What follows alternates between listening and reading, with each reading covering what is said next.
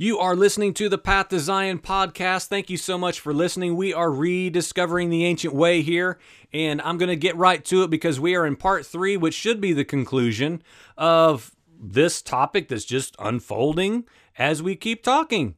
Today is leading up to Yom Kippur, Day of Atonement. It begins at sundown tonight. As I'm saying, the whole reason I'm talking about this series and just boom, boom, boom, getting it out today is for anyone across this entire earth who might not have the understanding that God has given me, which again is kindergarten level, okay? There are rabbis, there are teachers, there are preachers, pastors who could blow your mind with information towards this topic specifically. Listen, it is not me. But guess what? I don't care. I'm not here to impress anyone. I'm trying to share what the Lord has opened my eyes in mere incremental measure to expand the awesomeness of what? All of the imagery that was not mere imagery that made it all the way through Yeshua the Messiah into now, into any of us now who are in Christ, to what? To do something now. To do something, to do what? To be what? In order to be found clean, consecrated, and holy, rightly acceptable in the eyes of our King. We just talked about 1 Corinthians chapter 6, verse 19, when Paul was talking about, don't you know that your body is a temple of the Holy Spirit? Have you forgotten who you are and all the things I've said? Have you forgotten this reality of what has actually taken place?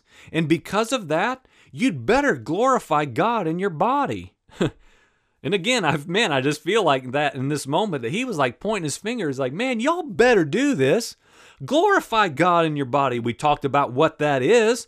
To celebrate and give honor and glory and clothe with splendor and render him excellent and illustrious and renowned in your body. And friends, I'll just ask you a question. Only you can answer it. Do you do that? Do you glorify God in your body? I'm giving you a moment to literally ask yourself. And if your answer was yes, I do. Okay, here's another question, and let's ponder on these things because people don't ask enough questions because nobody wants to offend anyone else.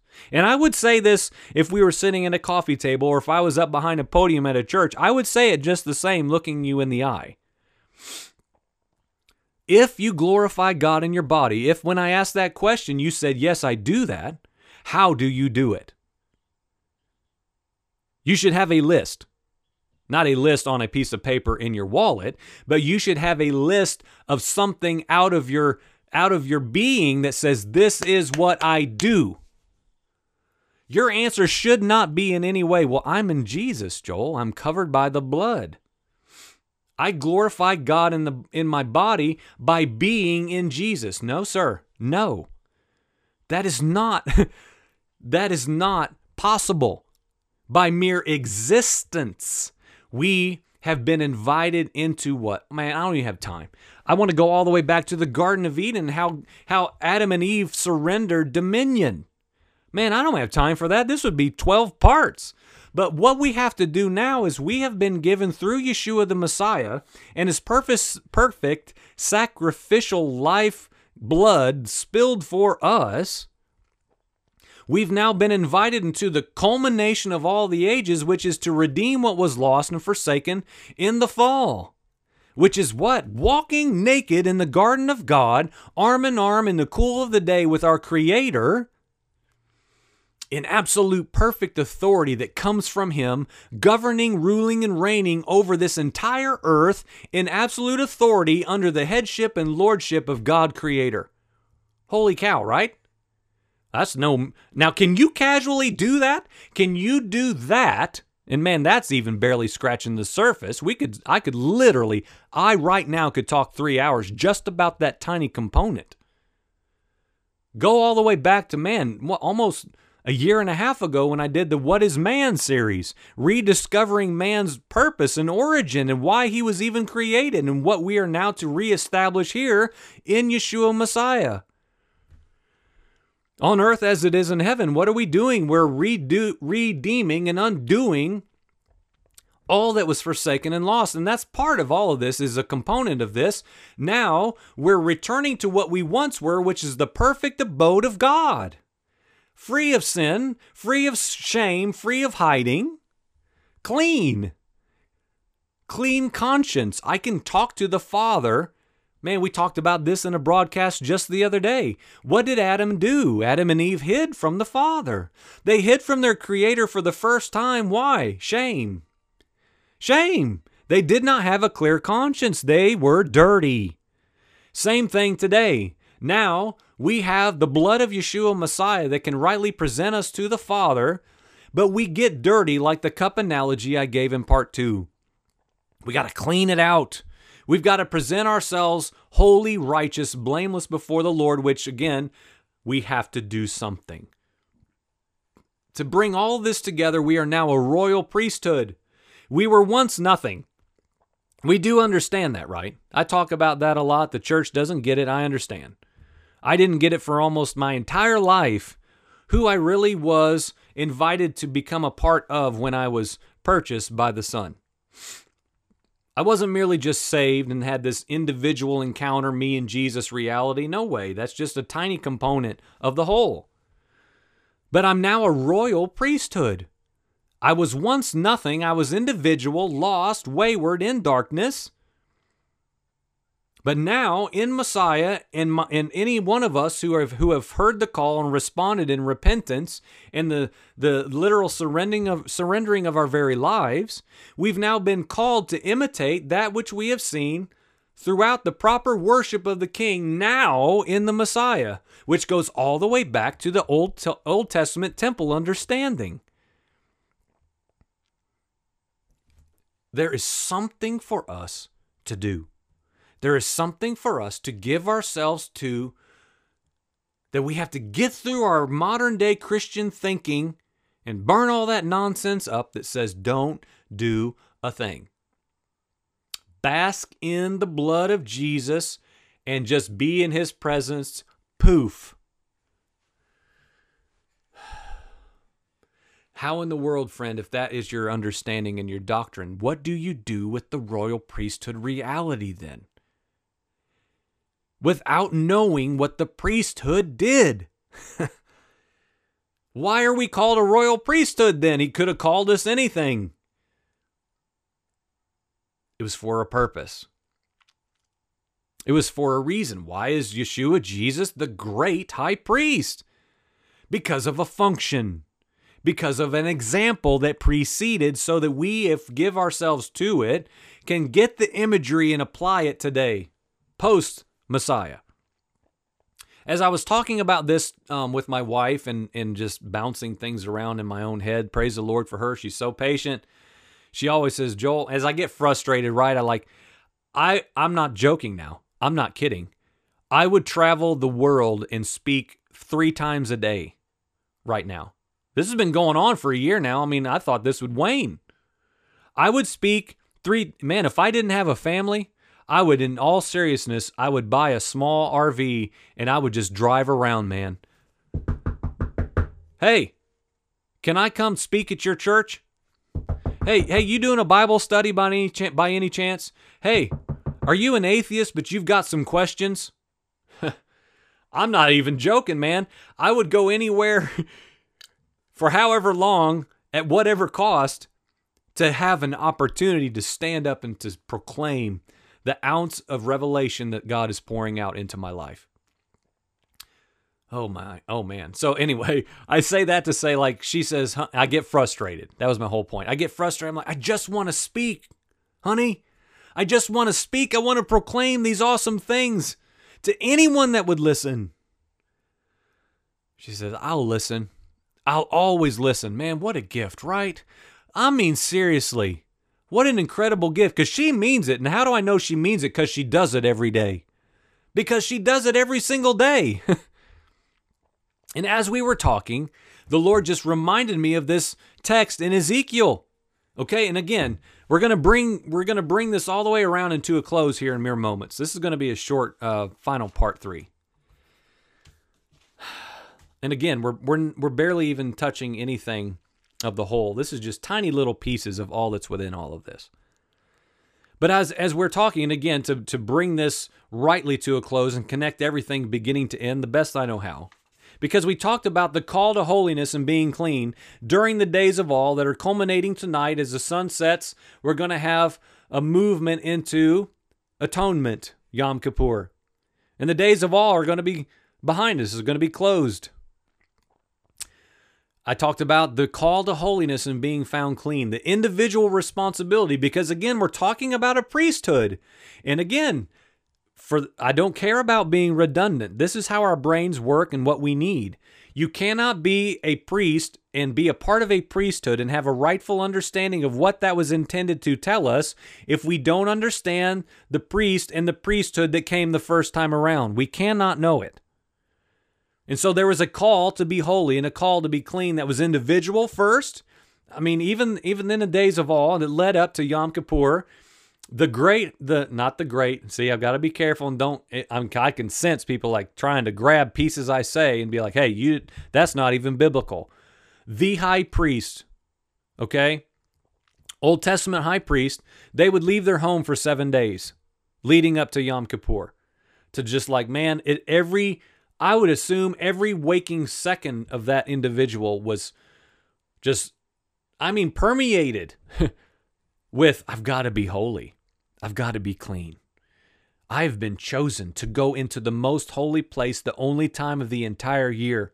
I've got to be clean. Individual. Then household. We've got to take care of our homes, friends. Here in this age, I've got to be a priesthood in my home, with my wife and with my son. And then the corporate. The call for me to be holy, to be distinct, to be set apart, to be clean is for part of the component, if you will, of the corporate reality. Because I say this all the time, man. And I wish I could stand up in front of 1 million congregations and say this. How you come into a gathering, into a meeting, into a fellowship, into a prayer meeting, into a Bible study, how you come is how that meeting and that gathering is going to go. How that assembly functions is dependent upon each member of that assembly and how they come. I believe that to the core of my being. Part of my drive to be clean and holy and righteous and being able to lift my hands in cleanliness in my mind with a clear conscience, sprinkled by the blood covered in the blood of Yeshua the King. Part of that is so that I can come be a part of a people. I can be part of a people. Man, if you're doing that, and if you're doing that, and if you're doing that, in 20 and 30 and 50 and 100 and 200, do you understand this principle? It's the one-man reality. It's the echad of the Old Testament reality of the one man. It is what's before us. We get tiny glimpses now. Tiny. You better have a small gathering because the more you add, the more chances you have you're not having echad. You're just not. Let's just be honest. Pull me out on a Wednesday morning at 6 a.m. and put me in a gathering, I might ruin the echad. Me. Man, I'm just thinking this morning. I'm not right. I'm not clean. And that could be any one of us. So there's a individual, household, and corporate expression of what? Coming together as a consecrated people.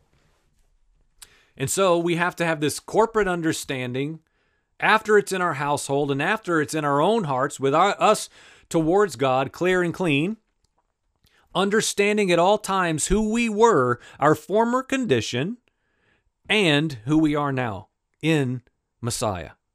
And so as I was talking to my wife about this, I've not forgotten my point, by the way, I was reminded of Ezekiel. And the Lord is speaking to his people. And he's telling them their condition when he found them. And I'm telling you, friend, let this sink down deep in you, because only when a people gather together in a unified understanding of their former condition can I believe, this is my conviction, my personal belief, only those people who are truly humbled by choice and abased and denying themselves, only those will understand how to approach the throne of God rightly together. Only those do what we already looked at in 1 Corinthians chapter 6, which Paul was saying, how to glorify God in your body. Corporately speaking, the only way we're going to glorify God in our bodies is when we gather and we remember who we once were, alongside who we now are. Because those two cannot be separated. Many in this generation want to, oh man, I'm an heir, I'm a priest, I'm a king, I'm a prince, I'm the head and I'm not the tail, I'm going to be rich and I'm not going to be poor. You know, we've all heard this, and we've probably all been a part of a congregation or at least a gathering that has said that. But oftentimes we forget also declaring who we once were, who we used to be, how we were not a people, but we have been made a people. Again, it's not, why in the world does the Bible say, or not say, let's put it that way, why doesn't the Bible say, you used to not be in Jesus, but now you are in Jesus? Again, the plurality of the kingdom. Y'all, let's use a term in where I live, you all used to be nothing but individual, sinful, wretched, idolatrous, rebellious, haters of God. But now you're a people. I've made you an identifiable, distinguishable people. Not just a person, not just a saved person, not just a redeemed individual. I've made you a people. And so I was reminded of this in Ezekiel. I'm just going to read it. It's very long and it's very, man, I mean, most people have probably read this. I don't remember ever hearing this throughout most of my Christian life. God led me there about 5 years ago, and I read that and I just thought, oh my gosh. Because again, I'm a imagination-driven imagery guy. So if you've heard this a million times or if you've never heard it before, listen, because I believe this is applicable to us as well. This was, of course, spoken by Yahweh Elohim to Israel. But let's just listen and see what happens. As for your birth, on the day you were born, your navel cord was not cut, nor were you washed with water for cleansing. And again, man, listen, I've got to say this. Put on the thinking cap of what we're talking about with the high priest. The priestly garments. I'm going to give you a little help here as I read the text, because this is going to make the text jump off of this page and be amplified, I believe, if I tell you a little bit of why I'm even reading this. Because I didn't make this connection myself till I read it this morning. In light of this topic, think of the high priest's role. Think of the high priest's garments. Think of the high priest's function, what's going on, what he's doing, what he's wearing, what he's saying, what the environment looks like. As I read this, I encourage you to think through that lens. As for your birth, on the day you were born, your navel cord was not cut, nor were you washed with water for cleansing. You were not rubbed with salt, or you were not even wrapped in clothes. No eye looked with pity on you to do any of these things for you, to have compassion on you. Rather, you were thrown out into the open field, for you were abhorred on the day you were born. When I passed by you, and I saw you squirming in your own blood, I said to you while you were in your blood, live. Yes, I said to you while you were in your blood, live. I made you numerous like plants of the field. Then you grew up, you became tall, you reached the age for fine ornaments. Your breasts were formed and your hair had grown, yet you were naked and you were bare. So I passed by you and I saw you. And behold, you were at the time for love. So I spread my skirt over you and covered your nakedness. I swore to you and entered into a covenant with you so that you became mine, declares Yahweh Elohim. I bathed you with water. I washed off your blood from you. I anointed you with oil. I clothed you with embroidered cloth, and I put sandals of skin on your feet, and I wrapped you with fine linen and covered you with silk. I adorned you with ornaments. I put bracelets on your hands. I put a necklace around your neck. I put a ring in your nostril and earrings in your ears and a beautiful crown upon your head. Thus, you were adorned with gold and silver. Your dress was of fine linen, silk, and embroidered cloth. You ate fine flour. You ate honey and oil. You were exceedingly beautiful and advanced to royalty. And your fame went forth among the nations on account of your beauty, for it was perfect because of my splendor which I bestowed on you, declares the Lord. Do you understand what that little bit of text is saying, friend? I hope this makes it across the way it makes it into my heart. I mean, I'm just going to skim over this, right? Because again, we're talking about priesthood understanding. The clothing, the jewels, the garments, the ornamentalness. If that's a word, we'll make it up if it's not.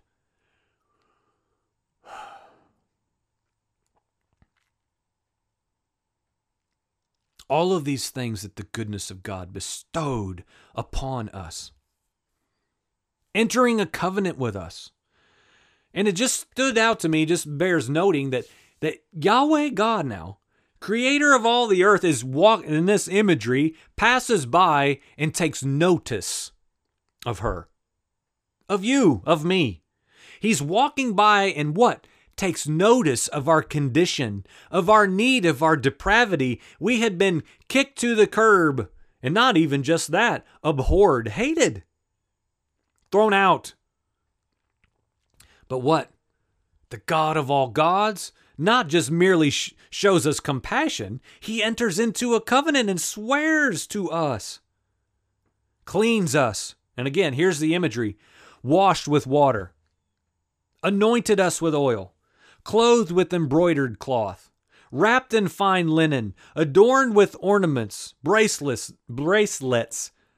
necklaces, a beautiful crown on your head, gold, silver, fine linen, advanced to royalty. Do you understand the imagery of why I'm reading this? This is kind of, to me now, and again, I'm no awesome temple teacher, but to me, this is like temple talk. This is temple talk to me. This is priestly talk. Imagery. It's who we've been made by the goodness of our Creator. Revelation chapter 1. And from Yeshua Messiah, Jesus the Christ, who is the faithful witness and the first begotten of the dead and the prince of the kings of the earth.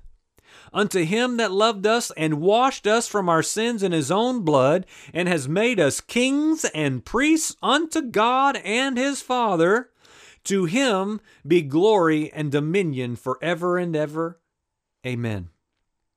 Friends, we have been made kings and priests, and there is no room anywhere in any of this for us to boast, for us to brag, for us to run around a room and talk about how favored we are. And because I'm a priest and a king and an adopted son, man, this is what I'm going to get.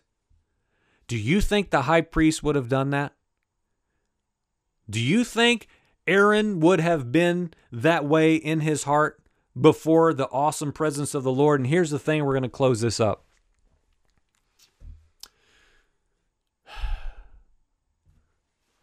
We have got to be careful we do not squander our condition. If in fact we are priests, a royal priesthood, a chosen nation, if in fact that is who we are, and we got to figure that out first.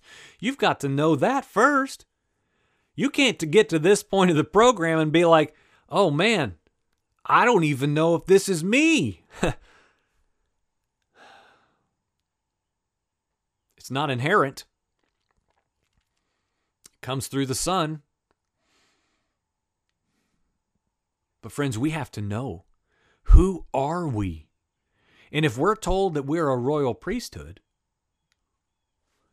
if we're told here in Revelation that we are kings and priests, what in the world does that mean? I believe, in closing, that part of this is all buried within the understanding, the rightful understanding of Yom Kippur, the Day of Atonement, the days of awe, the preparation, the holiness, the laboring to be clean.